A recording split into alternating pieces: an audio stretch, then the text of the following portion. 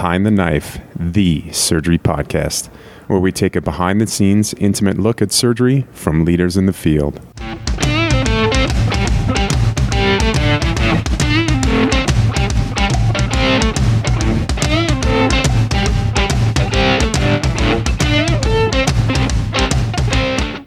Welcome back to another episode of Behind the Knife.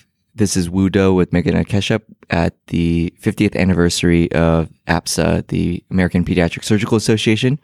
Today we have the distinct honor of sitting with Dr. Alan Goldstein. He is the Surgeon-in-Chief of the Mass General Hospital for Children. He is also Chief of Pediatric Surgery as well as Director of the Pediatric Neurogastroenterology program there. Dr. Goldstein, thank you for coming on with us today.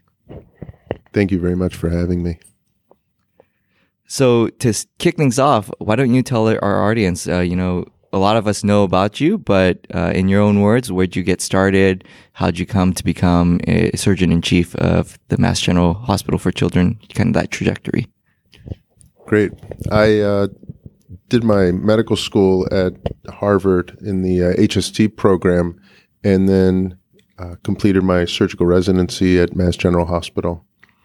In 2000, I went to Columbia and spent 2 years doing my pediatric surgical fellowship, and I knew I wanted to come back to MGH because I was interested in pursuing an academic career, and it was important to me to go to a place that had an established legacy of academic surgery and surgeon scientists. So I was thrilled when they took me back, and I've been there for the past 17 years. You are an academic surgeon, and it's clearly very important to you. Pediatric surgery and surgical oncology seem to be the two fellowships that still kind of have that requirement that you need to do that research, take that time off during residency in order to pursue those fellowships. And we've, at this conference, interviewed all these pioneers in surgery. They're clearly surgeon scientists. Even if they didn't run a basic lab, they were very innovative, inventive. But in this day and age, research has expanded to health services research, outcomes research, clinical research, educational research. So I'm wondering what your opinion is about the role of pediatric surgeon or an academic surgeon conducting basic science research. Why is it important? Is that necessary when you're thinking about these fellowships and thinking about academic surgery? That's a great question, and one that many people are asking. Any area of investigation is worthwhile as long as it's done rigorously with a goal toward improving patient care. For me, basic science has the opportunity to ask the most fundamental questions and to really sort of strive to answer those questions and ultimately, hopefully, translate them to the bedside. It is difficult to pursue basic science in an era when it's just becoming so much more complicated to do so. The advance of science means that individuals who do it need to be able to stay up to date in it. And that means using techniques, methodologies that are current. And that is hard to do while you're trying to also have a clinical practice. But at the end of the day, you have to pursue whatever makes you happy. And if you love basic research and have sort of a passion for the opportunity to ask simple, fundamental questions, then it's what you have to do. The question that everybody has to struggle with when they go down this path is how do you do it successfully? You asked about the lab time that people take during residency to sort of develop skills in research. You can't force somebody to develop an interest in basic research. I think often people do it in order to get a fellowship spot because, like you said, it's seen as a requirement. That's unfortunate, in my opinion, and hopefully people will see it more as an opportunity and not a requirement. But it means that they have to do something that they're interested in and could see themselves doing for the rest of their careers rather than just checking off a box. Yeah, and so one of the discussions I've heard is consideration of those who truly do want to start their own lab, that it may be more beneficial to take that time off at the end of residency, complete your clinical training, and then do your 2 years. So that way you're closer by the time you become an attending to starting your own lab, and you've developed those skills, your grants and things may even still be active. However, then the consideration is how do you review those people for fellowship applications? So what are your thoughts on that? That's also a terrific question. The American Board of Surgery, I think, is trying to tackle this. The concept of taking 2 years off for research and then completing 2 to 3 years of residency followed by 2 years of fellowship, and you get back into the lab 5 years later when the field has completely changed and likely the techniques you learned are obsolete, creates a problem for that aspiring surgeon scientist. I don't have an answer for it. I think that in some medical fellowships, the research time is embedded with the fellowship time. So maybe a year of clinical fellowship and a year or two of research. Changing the paradigm is challenging. Moving the years of research would require a lot of juggling by a lot of surgical programs. So how you do it, I don't know, but I do think that some change is needed so that the surgeon scientist can remain competitive and get started on a trajectory, that really can aim for success. And that actually dovetails really nicely with some of your own work. You recently were the lead author on a recent paper in the Annals of Surgery. It was called A Roadmap for the Aspiring Surgeon Scientist in Today's Healthcare Environment. Would you care to provide any further insights on this paper? Yeah, thanks. This paper followed an earlier paper in Annals where we queried the academic surgical community just to see what the challenges were that they were experiencing. And we had over 1,000 surgeon scientists respond to that. It was a study done through the Basic Science Committee of the Society of University Surgeons. And so based on the challenges identified, then we tackled the question, how do you then achieve success? Some of the challenges include the facts that are obvious now, that funding is much harder to obtain. It's harder to be competitive. Science moves so quickly, and it takes a lot of time and effort. Hospitals are really driven by the margin. They always tell you, no margin, no mission. And that margin is driven by interventionalists. So surgeons are seen as sort of a pathway to profit for a hospital. And that creates a real challenge for a department of surgery that wants to support scientists. The compensation models that are used in many hospitals, most departments of surgery, are heavily driven by RVUs. And that just means that a surgeon could either spend 100 to 200 hours trying to write an R01 that is likely going to be rejected on its first submission, and in the end, to get 20 to 40% of the NIH cap to support their salary, or they could just do more operations. So if money's your driver, you're not going to be a surgeon scientist, and that's fine. People who have a passion for science will do it, but only if they're in an environment that will support it. So in terms of a roadmap for success, the first thing is to choose that environment, to identify a department that's in a hospital, that's in a medical school system that demonstrates that they understand the value of clinicians doing research, and not just that, of surgeons doing science. It's a bad idea to go to a place that doesn't do it and to think that you'll sort of pave a new road at that department of surgery. It's better to go to a place, I would recommend to young graduating fellows or young faculty, stick with sort of what's known and go to a place that's done it before and that obviously has the resources and support systems you need to succeed, which includes, a good grants management office, core facilities for whatever type of science you're interested in. You also have to figure out, when you find that environment, are they going to support the time that you need to be successful? If you get told that you need to work at 3 different sites and drive around and be on call at those different places, and where's the time that is protected for you to pursue your research. There's no magic formula. You can't say 50% protected time or 30%.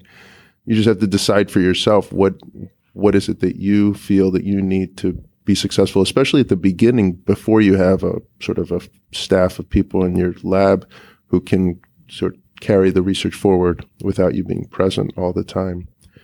So that's the second component, is this issue of protected time. And to be appropriately compensated for what you do. It's unfortunately the case that to pursue research means that you generate less clinical revenue, and therefore your compensation will likely be lower than 100% clinically active surgeons. That may just be the reality in this environment. I think that some departments do a better job of compensating surgeon scientists at a level that's appropriate for a surgeon. And at the end of the day, again, if compensation and money is what drives you, this is probably not the path that one would choose. Mentorship is incredibly important in the whole process, from the process of finding the right job, the right place to work, the right scientific questions to ask. And so identifying those people early during residency, fellowship, first job, and it's not just a mentor, but identifying a mentoring team. One mentor will be good for helping you figure out what scientific questions to ask, run your grants by them, your papers. Another mentor may be good to help you get into societies more involved with the surgical academic community.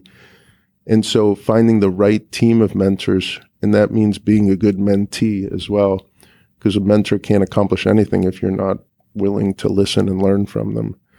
So I think that that's incredibly important, to find those people whose career you want to emulate, who've done similar things to what you want to do, and who are truly invested in your success.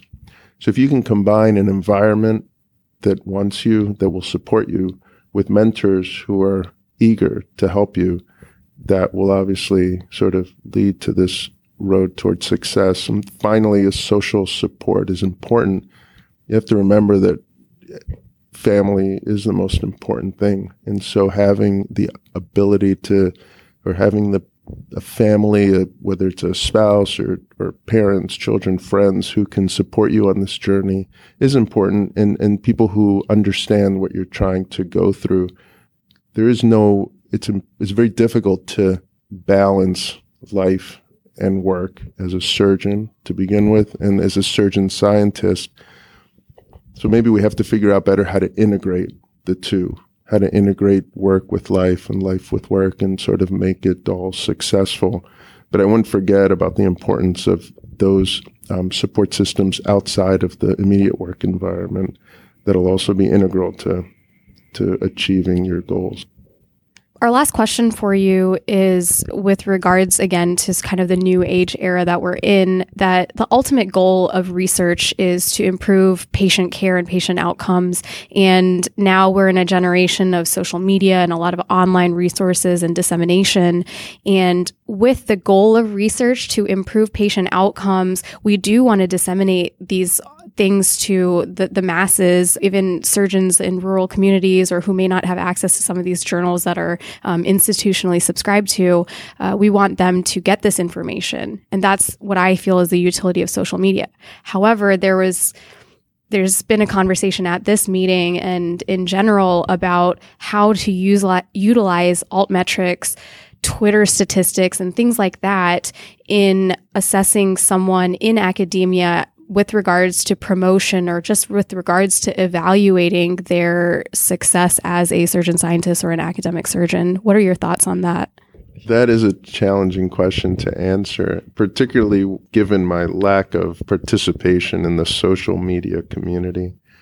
But I think it's hard to judge quality by popularity. And at the end of the day, we have to ensure, you're right, that the word gets out about the work, but that it gets out in a sort of accurate and representative fashion. Often you read an article in the paper that summarizes some study that came out in the New England Journal, the Lancet, and all my members of the family will start to talk about it. Did you hear about this? And then you go back and you read the paper and you find out that what they represented was just so inaccurate. I think we have to be very careful about trying to pare down a complicated multi-center study to just a few lines on a Twitter feed. So I would suggest that that we be cautious about that approach, cautious about using the number of tweets or how many likes you have as an indicator of quality or success, and maybe just focus on doing the best science we can and disseminating it at venues like national meetings, peer-reviewed journals, and in a way that we ensure we control the rigor of the dissemination of that information. I think that's very sage advice as the younger generation attempts to push forward with social media, to remember that quality above all. Be cautious. Just because something's popular doesn't mean it is of high rigor and quality. Dr. Goldstein, thank you so much for your time. This has been such an honor and pleasure. Thank you. It was a pleasure to speak with you. This is Meghna here with Ray Hankey, and we are interviewing Dr. Ponsky after a session here at APSA's 50th anniversary meeting. Dr. Ponsky, you gave a presentation about kind of the needs in the, I don't want to say social media platform, but just kind of the needs of integrating journal articles, artificial intelligence, and that kind of natural language processing, integrating that into some sort of format where we can digest all of the information that comes at us in medicine and surgery. So can you kind of talk about your presentation and talk about how that led you to the Stay Current app? Yeah. So the gist is that there is an overabundance, there's an explosion and exponential growth of medical content, of medical knowledge. And it's absolutely impossible to be up to date and know about everything that's going on. So we have to figure out how we're going to be curating knowledge, this ridiculous amount of information. So right now, my guess is that I would say three things that are going to impact the curation are going to be artificial intelligence or machine learning, crowdsourcing, and platforms. So machine learning, we're working on developing an AI algorithm that will use natural language processing. That means that it goes through, it reads it, it picks out words and understands what those words mean and can probably help identify the high quality journals. That's a technology that is already widely used. And when you talk to editors, what we're studying is if you look at people that actually review articles, that's essentially what they're doing. They're looking for the keywords, the power of the study, the type of the study, blah, blah, blah. So NLP can do that. The second thing is crowdsourcing. We know that the crowd is very good at picking out good content. We don't use them enough. We use an editorial board of 15 people. Instead of using that to decide what we should know, let's let the crowd decide what we should know and have articles voted on. And usually you'll find that the crowd is pretty good about picking out the good content and it rises to the top. So machine learning or AI, crowdsourcing, and platforms. We have to get away from thinking that we're going to spread knowledge around the world by using podiums and journal articles. We have to go digital. We have to figure out how to disseminate it free and easy. And so we've built several different platforms, but the one we've created now is called Stay Current. And it tries to do all the above. It tries to curate content. It also tries to make content really rich media. So engaging, fun, exciting, short bits of content, not long. So that's what that's my guess on where the future is going with academic medicine. One of the things in the session was we had a couple other speakers talk about altmetrics, talk about Twitter metrics, and how these sort of online platforms can be integrated into your academic portfolio, into how you assess your academic accomplishments, I guess, with your publications. And there was the discussion afterwards. There was a lot of discussion about should these be used in looking for promotion. How can you weed out the fake news within these Twitter followers and things like that? What are your thoughts on modernizing surgery and moving into this realm of social media and the online presence? Yep.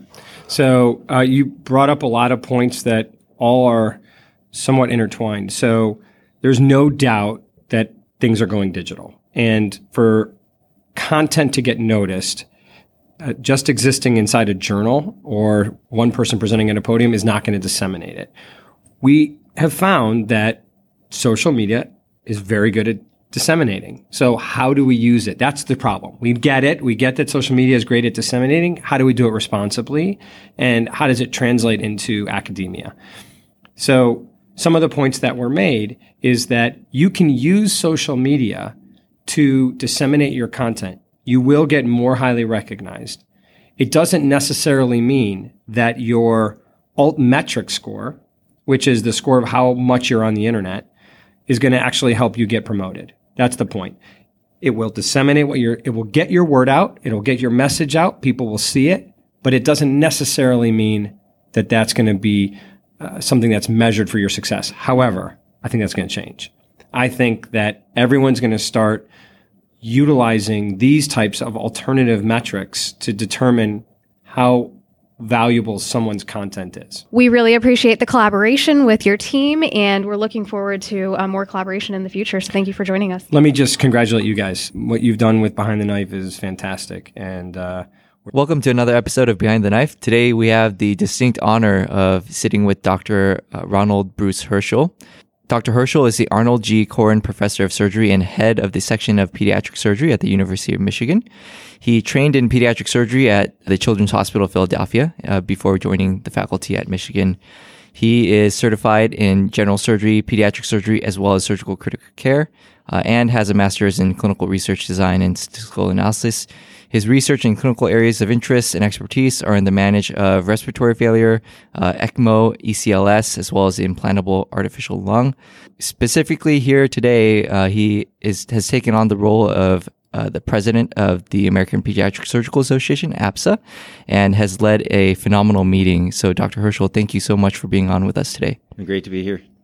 So we wanted to start with congratulating you on a great meeting thus far. And we've noticed that there's a lot of new things, and we've been hearing a lot of great responses to these new additions, including the Tech Talks this morning. Just wanted to hear from you about what you had envisioned for this meeting, the changes that you made, and you know how you went about implementing them. Absolutely. Well, this is the 50th anniversary of the American Pediatric Surgical Association, APSA.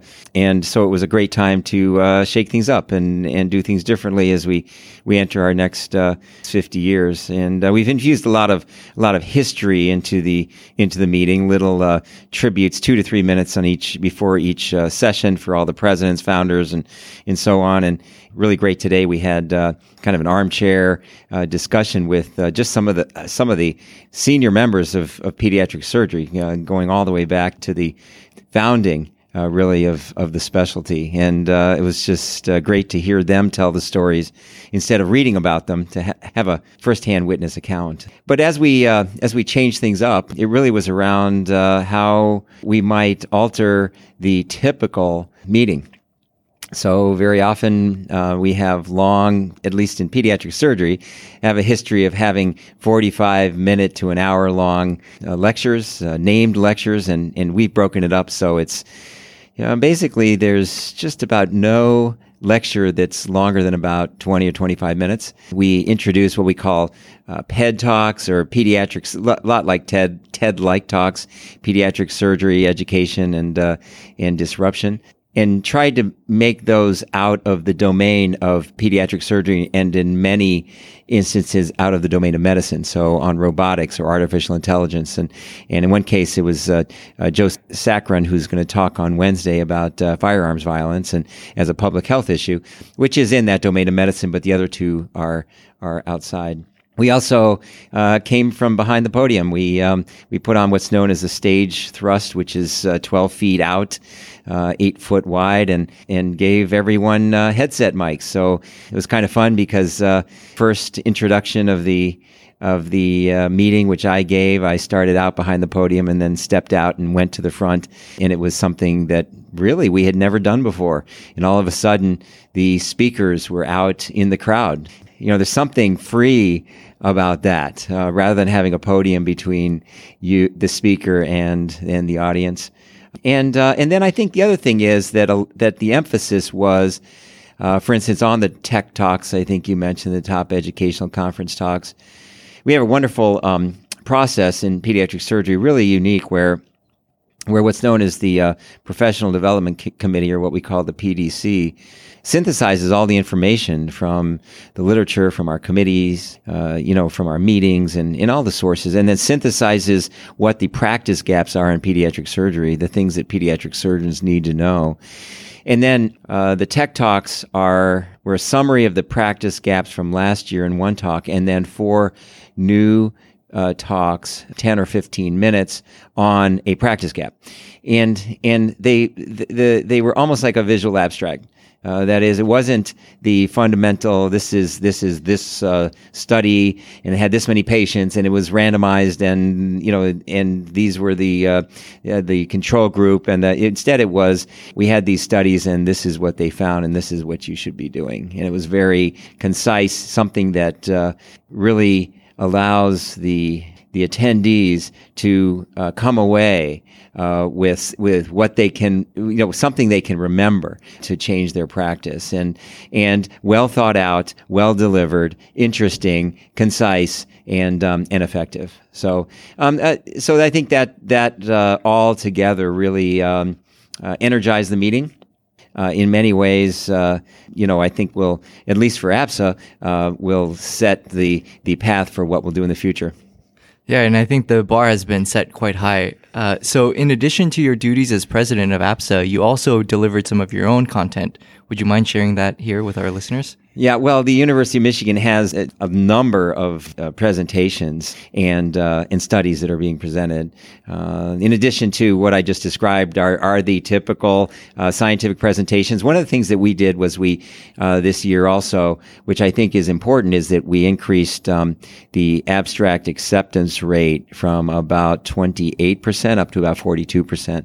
And that's important because it means that more individuals are presenting their data, they're involved in the meeting. They didn't get an abstract rejection. All that, really is a positive, and I think it was very important. Actually, we had a number of presentations, but I think the one that you're referring to had to do with competency-based training in pediatric surgery, and part of this is because of my experience on the board of surgery as well as the surgery RRC, and the realization that one of the things that we're missing in surgery training in general but also in pediatric surgery is autonomy, especially in that transition to being a faculty or attending, a fully trained pediatric surgeon. And so we developed a process where our pediatric surgery trainees would, first off, take control of their education.